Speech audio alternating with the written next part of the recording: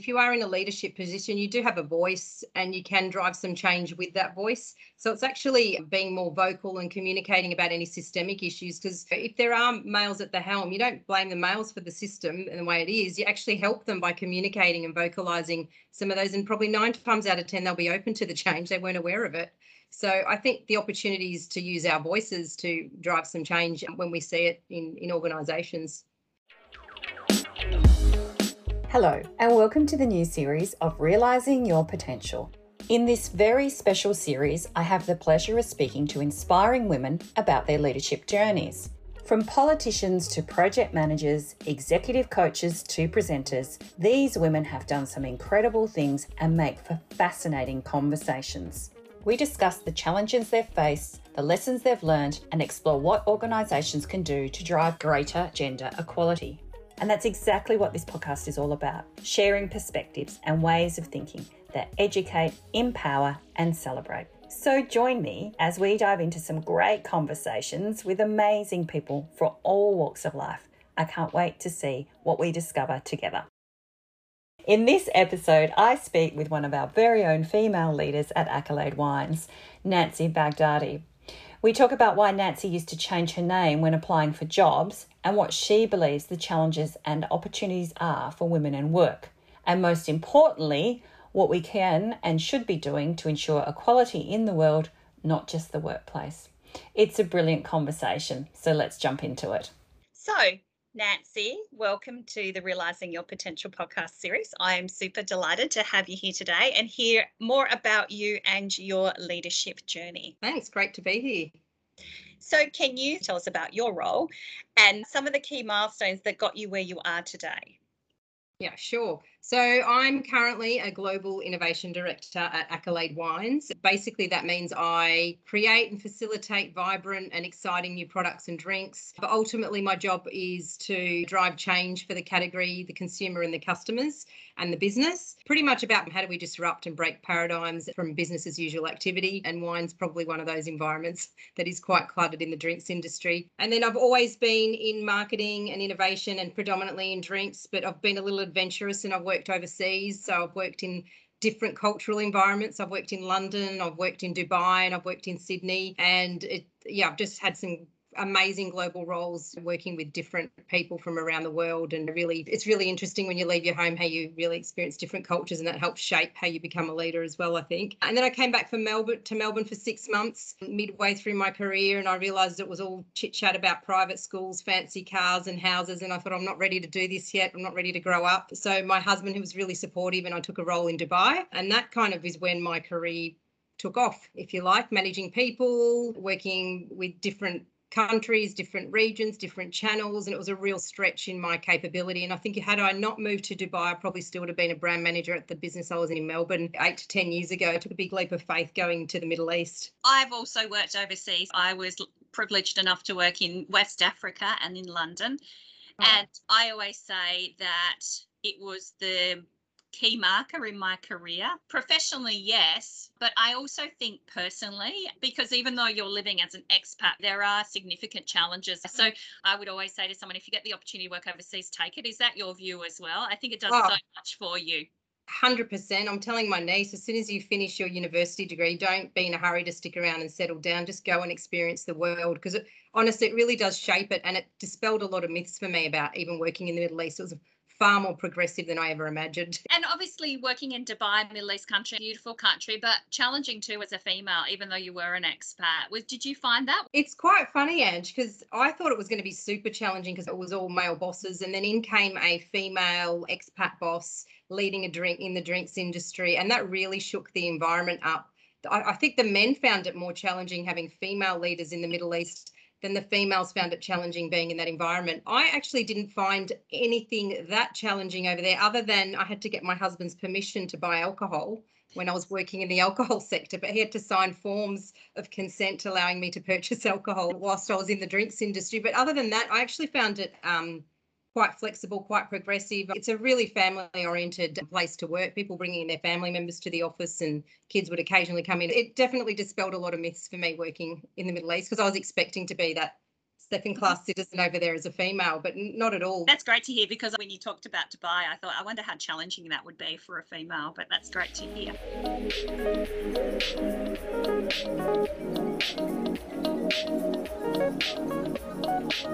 Can you tell me about any mentors, coaches or champions that you've had along the way, and what have they taught you? Yeah, look, I'm really blessed. I've had a few. I'm going to start with my mum and dad as a mentor. They've probably taught me my work ethic and to be a hard worker and to be your best at work. Being a child of two migrants to Australia, they really did work hard. My mum was, no parents by age 1, came out here, put herself through uni, had a child, no family around her, worked full time here in Melbourne. So I think she really showed me how to be a trooper. My dad as well. It was always family first, but definitely work second. And then I suppose later on in life, I had some leaders, one in Dubai, a female leader there. She really did help shape the fact that you can have a family and a career at the same time as well. One thing I did come to learn by having some great leaders around me, and I've had quite a few consecutive great managers, is it's usually the managers that put family first, health second, and then work-life balance are the ones that really do stand out for me as managers that you value and you want to be like. So it's those line managers and those leaders that have really pushed the health and well-being and the work-life balance that have really stood out for me. And I've been really fortunate in my last probably 4 jobs to have managers with the same values. That's great. I think for me, I relate to that. And I suppose it also comes down to that creating trust and psychological safety, in the sense of they don't really mind when you get your job done as long as you deliver to your timeframes, or flag if you're not going to deliver. For me, I could go for a run at 2 in the afternoon as long as I delivered what I needed to, as opposed to that clock watching. And realizing that there's a holistic person, not just this robot that comes to work. What do you enjoy about being a leader? I enjoy shaping and influencing change, and in companies and within my team. I enjoy letting my team spread their wings a little bit, and you can occasionally get the twinkle in their eye when you know that they're passionate about what they're doing and you're helping them give the freedom to get on and actually influence something in the business too. I really like influencing businesses. I like seeing my team influence me and other people back in return. So I find that quite rewarding. And that's an interesting one, because not everyone likes change. So being passionate and leading through change is great, but sometimes it takes a while to get other people there. Have you found that? 100%, Ange, on a daily basis. I only came to realise, I think there's 4 personality types. You're an introvert, an extrovert, you're adventurous and you're adaptable. And some people just don't have adaptable in their kind of DNA. And I didn't realise it was something that people were born with versus environmental until recently. So it's actually been a bit of an eye-opener for me, seeing why people don't want to change. It's actually, that's their nature.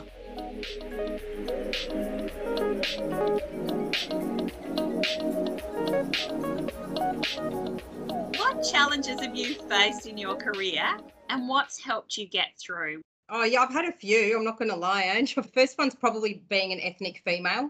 Sometimes you've got the female slight inequality going on, but then being an ethnic female, I've actually found in some countries a little difficult to manage. So my surname, rightly or wrongly, comes with some biases, my surname being Baghdadi, and whether there's conscious or unconscious bias, I'm not sure. But I learned at a very early age in my career, rather than spend half the job interview going through what my name is and where it originated, etc., I actually changed my name quite a few times for job interviews, just because I'm in marketing and it's all about personal branding. So I knew the environment. I didn't have to do it so much when I was in the Middle East, because Baghdadi worked brilliantly over there.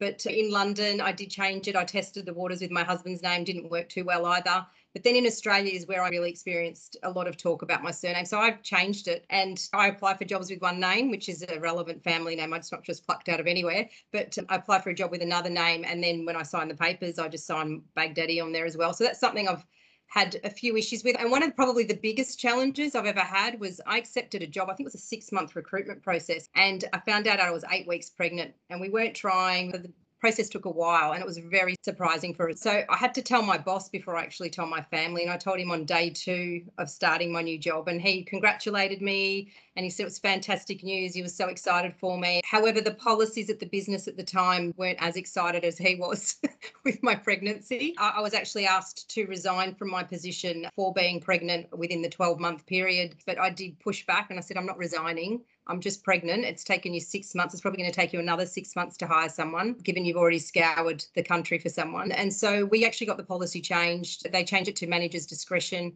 And I did have to come back after 12 weeks. So I had a C-section, And then I had that whole logistics of having to breastfeed and run off out of meetings and express and store it, etc. And then having to try and prove that I'm still as fit as I was before I had a baby and newborn. And so that was a really tricky and challenging time for me. And I suppose the learning out of that in hindsight is some policies have been written in the 90s. You've got to have a conversation about them in a calm fashion, obviously. And you just challenge some of the policies and they drive change. If you don't talk about it, then policies don't change, and then it happens to the next person and the next person.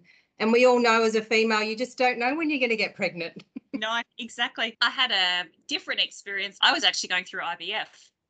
And so I remember having that conversation in my head about whether or not I wanted to disclose that to my new employer, because I could potentially have been in the same situation with you. And also just the attendance at medical appointments and trying to balance that. I didn't disclose it. I didn't feel that it was the right thing to do, probably because the culture wasn't as supportive as it could have been, and it took a lot longer, so it wasn't an issue. But I remember having quite a lot of stress about what to do in that situation, and I also found not a lot of people talk about it either, even females. So you're left on your own, and you've only got your partner or your family, and they want to protect you, so they come from a place of love. So trying to get some independent thinking can often be a real struggle. So I often now share my journey about how I became pregnant, because I think a lot of people need that kind of sometimes ear to say, it's okay. Yeah, I've been there. It feels like, to normalise it as well. It needs to be normalised that some women are trying or got to go off to appointments. As I said, we don't know when it's going to happen. Yeah, I know, exactly. And I remember just trying to keep it a secret, and the stress of that, and running off in my lunch hour to have an embryo transfer, and then coming back to the office and pretending everything was quite normal. It seems a bit surreal now, and I don't really know why I did it. But anyway, there you go. It's the choice you make at the time.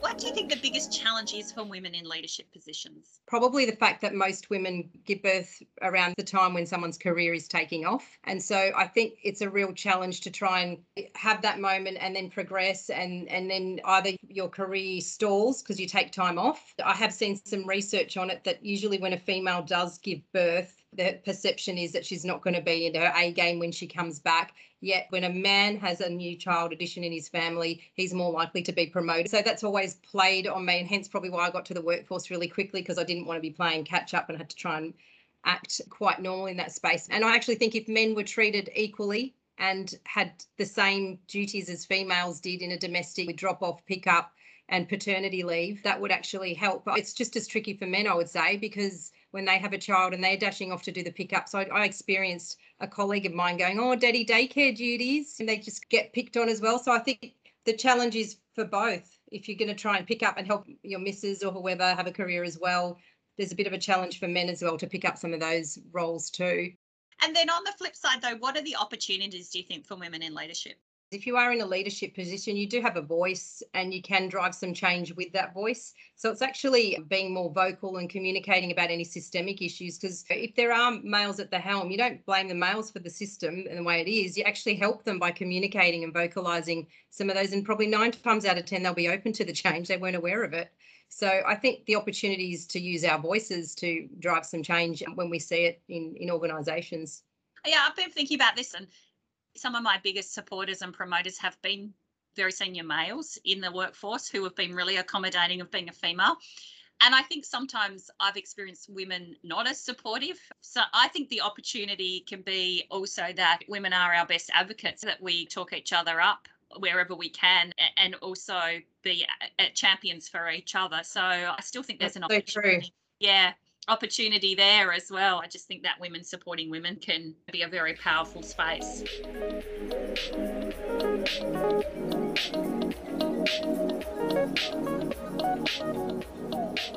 Do you still see gender stereotypes today? You've talked about your name, obviously, so that's not a gender stereotype, that's a cultural stereotype. How do you manage them? I now find it comical as to which name I use when. Yeah. It's become, and even getting deliveries from overseas, I put a different name on because otherwise it gets stuck in customs. But that's the name side. In terms of gender side, I would probably say there's a few meetings when someone says who's taking the minutes, probably 9 times out of 10, it's the female that ends up taking the minutes, or we need coffee. It's usually the female that rips the page out of her book and, and takes the coffee orders. And the biggest culprit is schools. I find whenever there's something going on with the child, they always ring the mum first and not the dad. And so for me, that's the biggest stereotype, because I would love them to ring my husband because we both work. And so why do I have to drop everything all the time? I think there's an assumption that most mums are at home waiting for the call from school.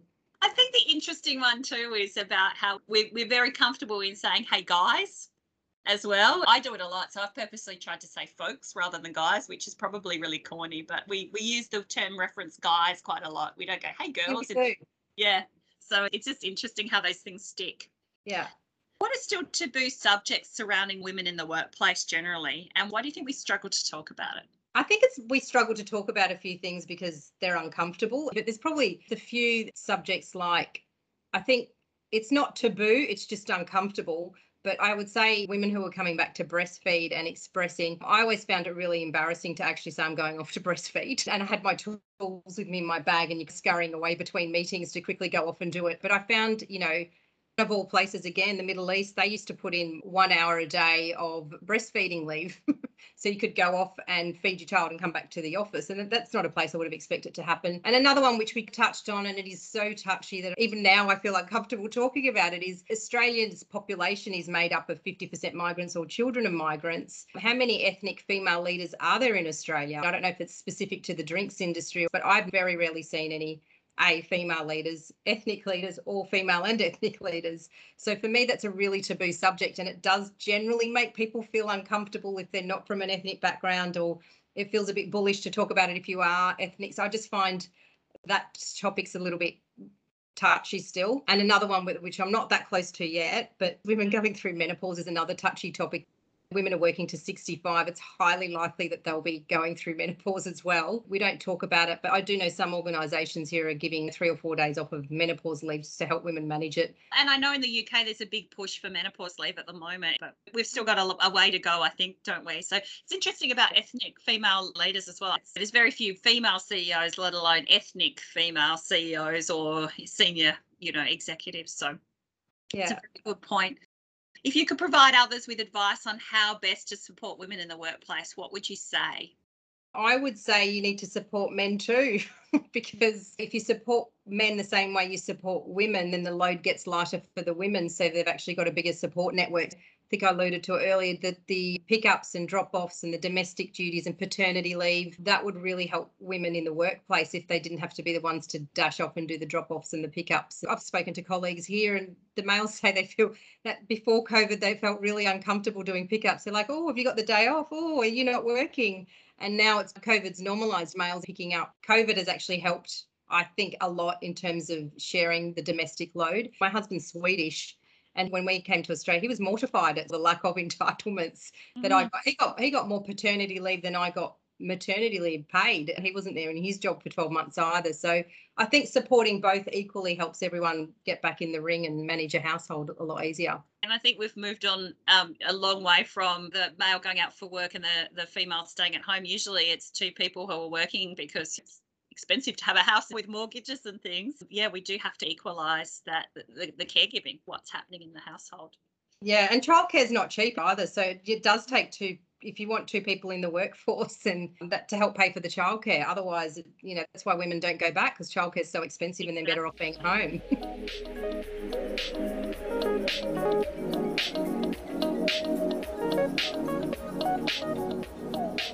What can organisations do to drive and support this change authentically, in your view? There's a few things. I'd say taking names off the CV. There's a conscious bias here, but when you're looking at names, that really does drive a perception of the person before you ever read the contents, and you're taking off the gender inequalities too. A name, you don't know if it's a male or female. And I'd say the other thing an organisation do is embrace feedback on outdated policies. So just be open to changing policies quickly. And I think actually at Accolade, we've done a great job of changing things quite quickly. In the last 12 months, probably I've seen the most change I've seen in any business happen that quick with regards to policies and flexible working. And I'm not sure how much of that was HR driven, Andrew, how much of that was COVID driven, but whatever drove it, it was a brilliant outcome. It was a bit of both, to be honest with you. I think COVID has been so hard in many ways, but I think the positive thing that COVID has brought is that we can now prove that people can work from home and still be productive and happy and healthy if you do it right. If you put all of the checks and balances in place to make sure that you're taking regular breaks and you're using your commute time for something else, you're not sitting at your laptop 24 hours a day. Because I don't know about you, but if I'm working from home and I have the ability to put a load of washing on or something in the oven early so dinner's not as rushed, then I actually feel much more committed to doing more work, because I just feel like I'm more balanced. You feel like everything's winning. Work's winning, home's winning. You're going to be winning at your weekend. You're going to rest, actually. And no, I agree. It's actually been a game changer, but it's also going to be good to get back out. Exactly, yeah. and break the domestic. Yeah, there's a balance. So I think we might have struck that, hopefully. And then the other thing is that we want to have the best people. We've got big plans and high performance culture. So how do we keep all these great people and attract the best talent? So it's a bit of a combination of the two, really, of why we're pushing the change so much. So yeah. And it's brilliant, the whole 3 days, 2 days at home thing. It's a real game changer from how we were spending an hour commuting, an hour back. And then you had to do drop off, and it was $1.50 a minute if you a minute, late, and you've got to rely on traffic and the stress. We've removed a lot of stresses this way. 100%.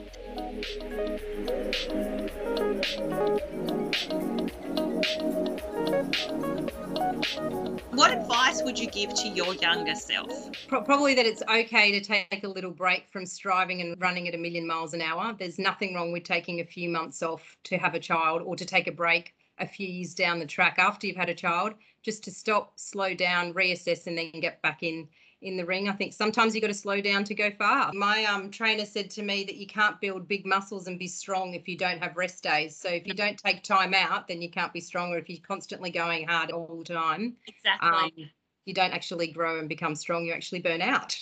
Exactly right. Is there anything you can tell us that's coming down the pipeline that we should be getting on early as consumers? 100% think that we should all be going and buying the Hardy's Zero Alc Sparkling. There is no compromise in my view, and it's low calorie, and you can drink it throughout the week without any guilt whatsoever. But I really think we've got the strongest liquid on the planet, dare I say, with that Zero Alc Sparkling. Hitting shelves next month. We heard it here first, Nancy Baghdadi. That's the one to get. Beautiful, lovely, insightful answers. And I know that this is going to be a great conversation for our people. So thanks so much for your time. Norris, thank you for the invitation.